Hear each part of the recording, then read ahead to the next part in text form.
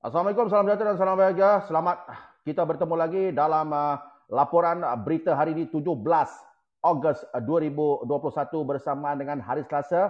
Bersama saya koresponden komik anda Faizal Mokhtar dengan dua orang koresponden kita yang cukup bergaya dan segak. Saya perkenalkan Zikril dan Fadil. Assalamualaikum Zikril dan Fadil.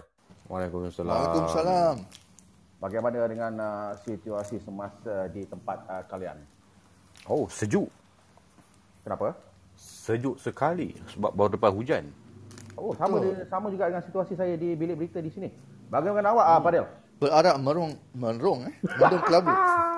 Berarak mendung berlabu. Lagu tu kau nyanyi? Ya, kelabu bukan belabu. Okey, sambung lagi sikit. Menyusuri langkahku. Maknanya hujan ke tak? Tidak. Okey, apa tajuk lagu tu? Aerosmith. Elicat. Bukan, itulah berkumpulan. Nama lagu okey. tu. Telah lama aku hidup melara. Bukan. Telah lama. Cepat sikit lagu apa? Jangan Google lagu apa. Tak ingat. Satu kenangan. Di mana aku carikan? Satu kenangan. Salah, layang-layang terputus talinya. Oh. Bagaikan layang-layang terputus tali. Lagu M. Nasir tu kawan-kawan. Namun begitu, kita di sini bukan untuk berceritakan lagu-lagu hasil ciptaan Nasir ataupun Ellie Cats. Namun kita ingin membacakan laporan berita hari ini. Saya mulakan dengan berita pertama, tuan-tuan. Silakan. Snake Eyes G.I. Joe Origins ditayangkan secara digital mulai esok. Paramount Home Entertainment hari ini dengan secara rasmi telah mengumumkan bahawa filem Snake Eyes G.I. Joe Origins akan ditayangkan melalui digital HD dan PVOD esok sebelum ditawarkan dalam Ultra HD 4K, Blu-ray dan DVD pada 19 Oktober nanti. Ia akan turut menawarkan sebuah filem pendek eksklusif mengenai pedang legenda Snake Eyes iaitu Morning Light serta babak-babak bonus dan video belakang tabir pembikinan filem tersebut. Selain watak utama yang berasal dari Malaysia itu, Henry Golding sebagai Snake Eyes, beliau turut dibantu oleh Andrew Koji sebagai Storm Shadow, Ursula Corberó sebagai Baroness, Samara Weaving sebagai Scarlet, Haruka Abe sebagai Akiko, Takehiro Hira sebagai Kenta, Peter Mensah sebagai Blind Master dan Iko Uwais sebagai Heart Master. Bagaimana Zikran Fadil? Adakah ada teruja dengan filem Jajo Origin Snake Eyes ini? Saya sebenarnya dah fed up sebenarnya dengan filem-filem Jaijo ni. Sebab Kenapa? tiap kali buat, tiap kali reboot, tiap kali itu jugalah flop. Semuanya tak menarik. Banyak dah filem Jajo yang ada sekarang. Saya rasa okey. Sebab ada pelakon-pelakon Southeast Asia, so Support lah. Support lah. Yang mana? Filem yang ini lah. Ikut Uwais lah. Nak tengok juga apa-apa dia boleh impact tu. Tapi saya awak cakap dia ditayangkan secara digital eh? Maksudnya kalau kita selalu dengar bila sebut digital HD atau PVOD ni yang berdasarkan laporan kita baca ni, dia lebih daripada sekadar streaming tau. okey. Maknanya awak tak perlu langgan satu channel macam Disney Plus, HBO, tak payah. Awak hanya langgan filem ini saja. PVOD ni awak tahu kan, dia macam pay-per-view. Macam macam pay-per-view. Wrestling lah, wrestling. Macam wrestling, PVOD. So kita nak tengok ni dekat mana? Platform mana? Kalau ikut ni daripada Paramount Plus lah. Oh, Paramount. Okay. Paramount. Oh, dia pun nak plus juga Ya, Paramount memang ada Paramount Plus. So PVOD ni kalau untuk mereka yang tak tahu, yang sedang mendengar berita ni, ia bermaksud Premium Video on Demand. Jauh. So bila kita tengok Premium Video on Demand, dia tak macam VOD, dia tak macam Video on Demand. Kalau kita tengok Video on Demand macam kat Astro kan, kita hanya dapat menonton filem atau cerita tu saja. Tapi bila kita ada P, perkataan P ni berkuasa dalam VOD ni, Premium Video on Demand, dia ada banyak lagi benda-benda free dia akan bagi. Dia macam awak beli burger dekat McDonald kan, tapi awak beli burger Happy Meal, dah lain cerita tau. Oh, betul. Sebab dalam berita ni dia kata tadi, selain daripada cerita Jaijo, the actual film, awak dapat satu dokumentari tentang pedang Snake Eyes tu. Awak dapat babak bonus yang punyalah banyak. Lepas tu awak dapat video the making of. Value for money. Boleh kita tahu harga dia berapa? Masih belum lagi didedahkan kerana berita ni saya baru terima pada jam 8.30 tadi. Oh, 9 Oktober ni tak lama ni, lusa ni. Ya. Kerana saya hanya berkongsi berita-berita yang terkini saja. Maknanya berita petang tadi saya dah tak ambil dah. Sebab tu kadang-kadang bila saya buat berita yang terbaru dan cepat, apa jadi, Zikril? Dia jadi typo lah. Contoh typo terkini yang saya buat semalam, apa dia? Oh, saya tak ingat lah. Apa nama? Sepatutnya. Okey. Sebelum saya di bahan lebih teruk dan lebih galas, apakah kita baca berita seterusnya? Silakan. Baik. Berita yang seterusnya. Trailer rasmi Spider-Man No Way Home trailer bakal didedahkan semasa Comic Con yang ke-21. Bukan soalan tu. Intonasi biar betul. Oh, Maksud Comic Con 21. Gitu. Teruskan. Kita sebenarnya masih menunggu pengumuman rasmi mengenai trailer sulung Spider-Man No Way Home, dan ketika spekulasi terus menular hari demi hari, semakin banyak khabar angin mula tersebar. Dalam salah satu laporan itu, ada yang mendakwa trailer tersebut akan hadir semasa CinemaCon 21 minggu hadapan, tetapi tidak akan dikongsi dub. Nak kena tap dulu. Dan. Obar. Dan disiarkan secara terbuka di atas talian. Sudah tentu dengan trailer yang dinanti-nantikan ini, pastinya ada individu yang akan merakamnya dan membocorkannya secara online. Persoalan besarnya, apakah kemungkinan laporan ini adalah tepat ataupun lepat? Nampak. Walaupun, Bayangkan trailer ni ditunggu-tunggu oleh ramai orang saya tak boleh baca lagi. Saya tak sabar saya nak berkomen tentang berita ni. Silakan. Walau apa pun keadaannya, kami yakin bahawa pihak Sony Pictures akan muncul dalam acara itu dan menyatakan sesuatu kelak. Walaupun perincian plot filem masih belum diketahui, Spider-Man No Way Home akan menampilkan semula Alfred Molina atau sebagai Dr. Octopus dan Jamie Foxx sebagai Electro bersama Benedict Cumberbatch. Betul kan? Tak apa, jalan je. Kita beberapa hari ni kita bagi peluang untuk buat salah yang juga akan muncul sebagai Doctor Strange. Tobey Maguire dan Andrew Garfield turut dijangka akan kembali merancakkan lagi jalan cerita filem tersebut. Lagi masih ada dalam nama dua orang ni. Nampak Awak nampak tak strategi yang sedang dilakukan oleh Sony dan Marvel ni? Mereka ini sebenarnya saya dapat daripada sumber-sumber dalaman. Sebenarnya kalau awak tengok mana-mana sumber foto-foto besar lain macam Comic Book Resources, Newsrama, ataupun The Verge, ataupun Sci-Fi Channel, sebenarnya tak ada berita ni lagi tau. Adakah itu sumber-sumber awak? Yang awak sebut itu adalah sumber-sumber video? Itu sumber-sumber utama. Sumber-sumber kedai comic online bukan daripada mereka. Sumber-sumber saya daripada sumber. Sebab saya wartawan. Saya takkan curi berita orang lain. Saya akan buat berita. Sebab tu awak tengok saya punya berita dibanding dengan berita grup sebelah tu, jauh berbeza. Saya hanya ambil khabar-khabar angin aja. Dan kebanyakan hilang saya ada tanda soal kat belakang. Sebab saya suka berita tikam. Tapi kita bincang je kan. Sebab tu nama portal ni kedai comic online. Yes. Tapi itulah tu. Si budak Tobey dengan Andrew tu, ada lagi nama dia disebut-sebut ni. Dia masih lagi dia perhangatkan kerana ada yang nampak mereka di set penggambaran. Tapi yang persoalan pokok atau persoalan besar di sini adalah sekiranya betul berita ini yang mengatakan trailer Spider-Man No Way Home ni akan ditayangkan semasa CinemaCon minggu depan. Apakah muslihatnya tidak ditayangkan secara terbuka di internet? Sebab awak baca laporannya, ia akan ditayangkan minggu depan tapi tidak akan dikongsi dan disiarkan secara terbuka di atas talian. Apa muslihat dia? Dia pada saya ni sebagai marketing lah. Dia akan tayangkan dekat situ dan konon-kononnya akan ada someone yang akan membocorkannya, so dia akan jadi tular. Banyak orang yang ambil gambar atau video tu dengan dia punya 3 to 10 tu pun akan bagi sebahagian daripada kempen ni. Yes. Ini marketing semua ni. Sebab tengok berapa banyak dia dah delay. Berapa kali dia delay. Sebab trailer ni. Tahu saya apa pun tak ada. Kalau ikut standard Hollywood, kalau ada filem baru, katakan filem tu akan keluar pada 1 Disember kan? Betul. Sekurang-kurangnya 3 bulan. Sekurang-kurang 3 bulan dah ada trailer. Ataupun betul. Paling cepat kalau kita untuk Star Wars kan. Setahun tu trailer dah keluar. Tapi ini dah tinggal berapa bulan dah ni. Tak keluar-keluar lagi.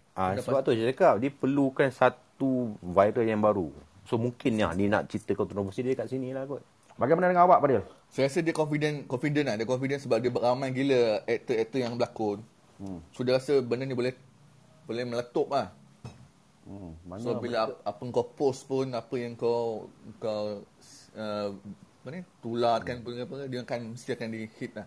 Jadi mereka lebih rela membiarkan peminat-peminat dan juga para penonton berteka-teki sampai ke akhirnya. Itu dia punya marketing lah. Marketing. Saya rasa ini satu jalan cerita seperti filem-filem Melayu juga ni. Sebab ada juga filem Melayu yang tak ada trailer terus rilis. Enam Jahanam lah.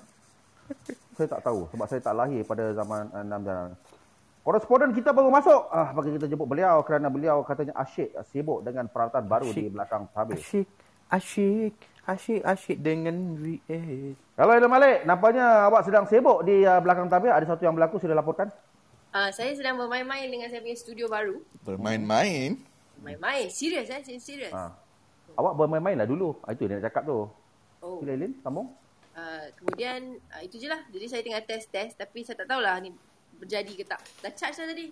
Boleh kita cuba sekarang? Bagi masa boleh baca berita dulu. Okey, terima kasih Elin. Kalau sudah bersedia, awak mohon naik. Untuk berita seterusnya dan berita terakhir, saya serahkan kepada Pak Adil. Silakan Pak Adil. Sebentar Nak ke mana tu? Awak tengah browsing benda lain kan? Masih saya tengah cakap. Handphone hang. Awak, alasan macam ni tak sepatutnya berlaku semasa live. Awak sepatutnya bersedia. Lepas ni giliran awak baca berita, kenapa boleh hang? Tak tahulah, banyak sangat tab lah. Banyak sangat tab ke banyak sangat browse benda lain? Tutup. Link-link lain tu tutup dulu. Sabar. Awak tak bila baca berita, standby lah. Dia dah mengelabah tu. Okay, pergi sana, pergi sini, pergi sana. Sembang lu pasal Spider-Man tu. Dah habis. Dah tak ada benda nak sembang dah. Awak jangan sampai saya suruh Aloy baca berita. Untuk masa ni dia masih lagi hang. Okey. Saya cuba bawa Aloy untuk baca berita. Okey, dia dah kembali. Wow. Okey. Silakan untuk berita seterusnya dan berita terakhir lah Fadil Zubair. Venom, Let There Be Carnage. Cut. Bakal tak. Cuba sebut tu elok sikit. Jangan jauh sangat. Venom sudah. Venom. Tak kata, awak ambil saya sebagai bekerja.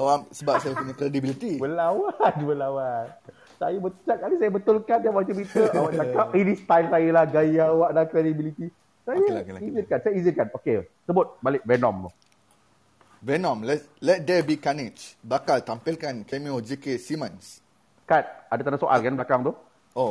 Venom, Let There Be Carnage. Bakal tampilkan cameo J.K. Simmons. Okey. Filem Venom, Let There Be Carnage baru-baru ini telah ditangguhkan beberapa minggu lagi oleh Sony Pictures. Terkini, ia telah disahkan bahawa sequel itu akan hadir di pawagam pada 15 Oktober dengan kemunculan J.K. Simmons.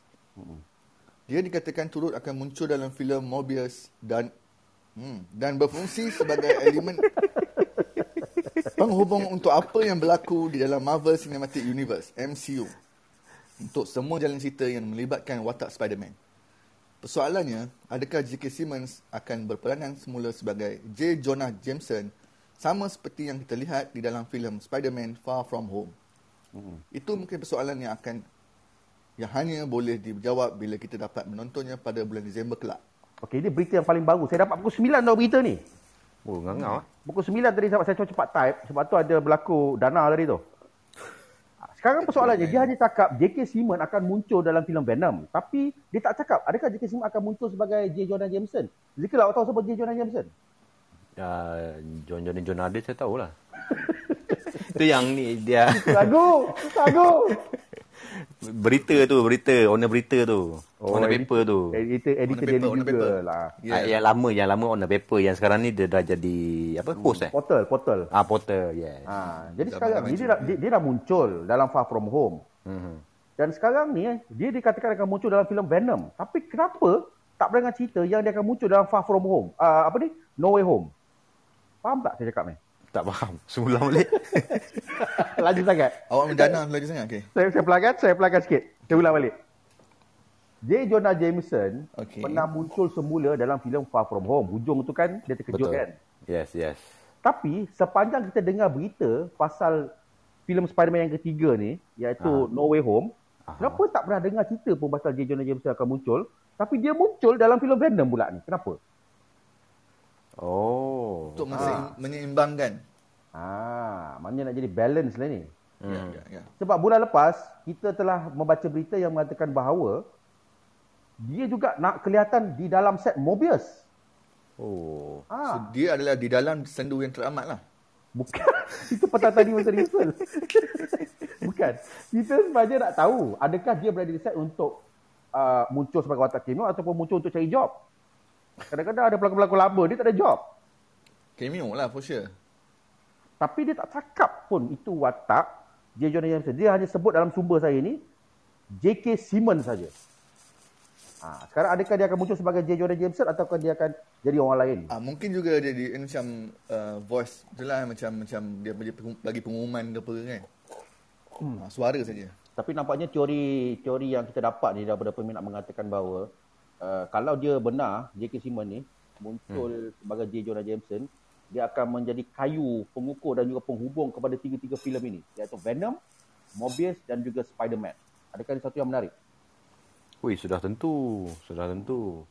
Sekurang-kurangnya kita dah dapatlah lagi satu kan, Spider-Man punya satu universe Spider-Man saja. Dan ini memang perancangan Sony lah ni. Ya betul. Tapi saya harap betul-betul lah, saya harap dia ambil balik watak tu, J. Jonah Jameson tu. Okey, Fadil boleh sambung balik nyanyi lagu Zain Aziz tadi? Di dalam sendu yang kat bawah kan. Dah? Habis kan lah, dua rangkap. Dah lah tak nyanyi habis. Sendu yang teramat, kulihat senja yang berlabuh. Dan malam pun melepas layar, aku di sini bersama harapan. Abang sikit.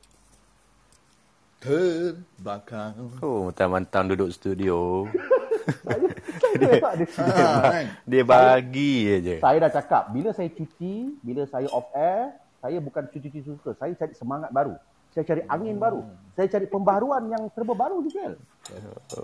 Lebih macam angin bayu ni. Okey, sebelum kita tutup berita ni, kita nak tanya adakah apa lagi berita-berita terbaru ataupun terkini yang awak dengar untuk hari ini, Zikri dan Fadil? Ya, saya dah nampak kelibat The Fate Mandarin dalam tayangan premier Shang-Chi tu. Apa nama dia? Apa dia? The Fate Mandarin tu. Kira Knightley. Kira Knightley kau. Kira Knightley, Ben Kingsley. Okey. Oh, dia ada dalam Shang-Chi. Spoiler ni. Tak, masa ni premier yang nak tayang premier. Oh, maknanya dia datang sebagai tetamu lah, bukan sebagai pelakon. I don't know. Sebab dia pernah memegang watak dia dulu kan. Tapi selalunya ada sebab dia dipanggil tu. Itulah dia. Itu berita yang saya rasa menarik untuk berita kedai komik online ni. Sebab kalau kita tengok yang selepas Iron Man 3 tu kan dia ada buat satu macam apa, dia panjangkan sikit kan. Yang pasal scene dalam penjara tu. Bonus dia tu. Bonus tu dia nak cover balik lah kesilapan Iron Man 3 tu. Wish. Saya sekali-sekala nak buat juga sebab Zikir selalu buat. Saya nak buat sekali ni je. Kuat sama Zikir.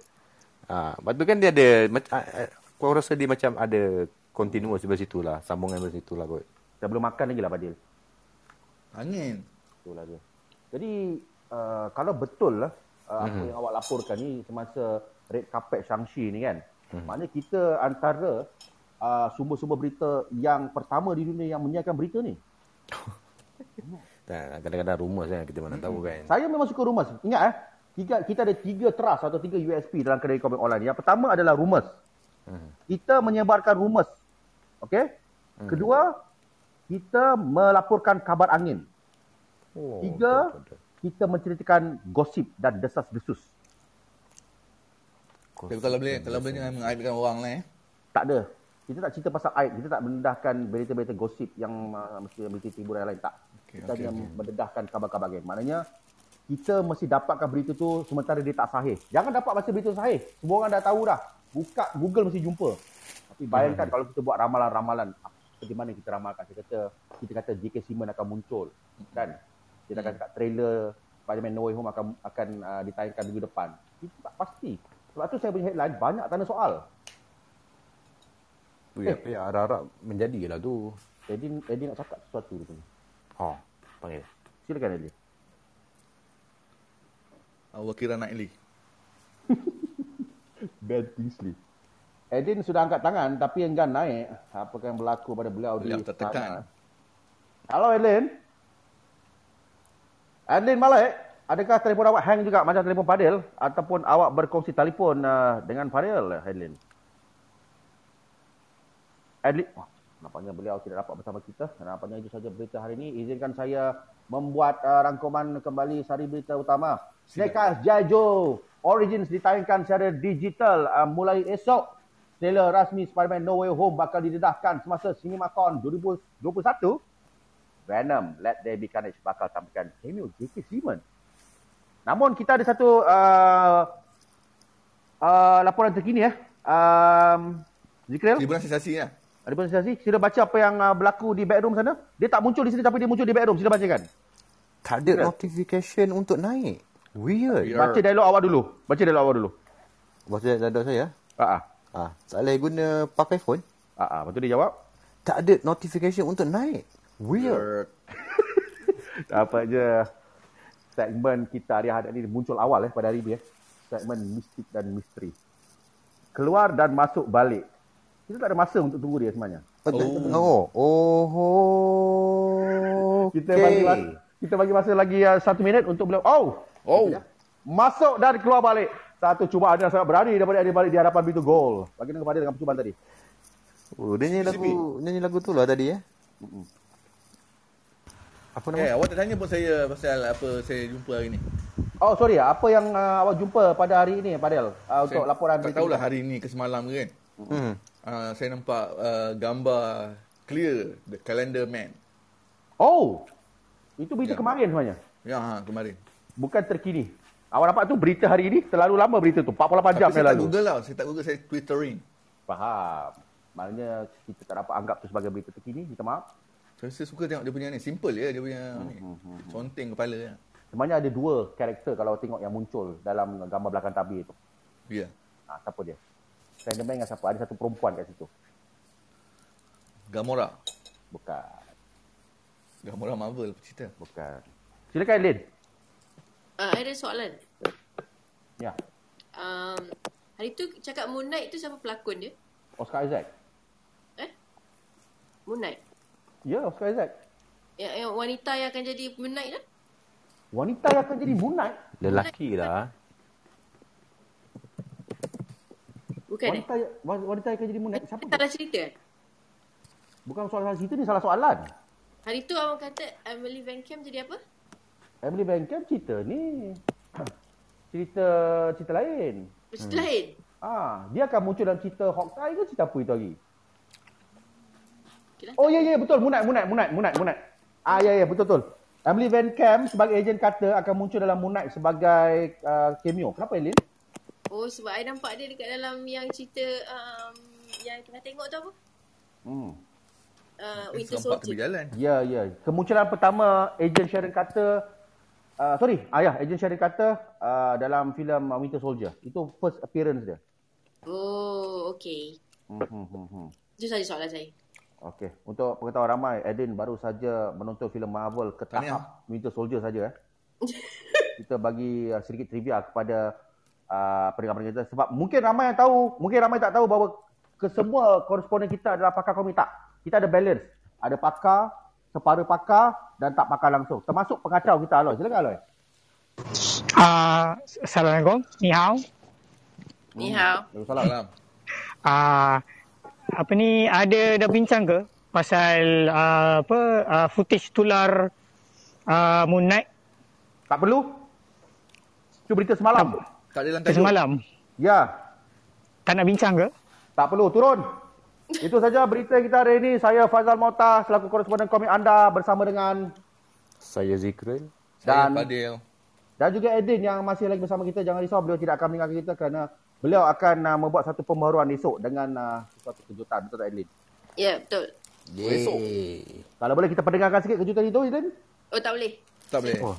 Bayar. Masih lagi bermain-main dengan equipment barunya. Okey, kita jumpa lagi jam 10 nanti dengan topik apa, Zikril? Pada malam ini, topik yang kita akan bersembangkan pasal bencana alam dan malapetaka. Iaitu dalam segmen kita Sinema Sana Sini. Awak jangan ambil seliding orang. Kalau boleh sebut filem bencana alam. Filem. Bencana alam. Nanti kita buat di National Geographic lah ya. Malah ini filem bertemakan bencana alam dan malapetaka. Insert sikit filem bertema. Kalau alamak apa malam dia macam National Geographic. Kita tak buat kita dokumentari ya. Okay, saksikan pada malam ini jam 10 malam. Dalam Benda Boleh Bincang Show Sinema Sana Sini. Ya, wow. Jangan lupa, tepat jam 10 malam dalam segmen Sini Mas Sana Sini, Bedah Boleh Bincang Show Clubhouse.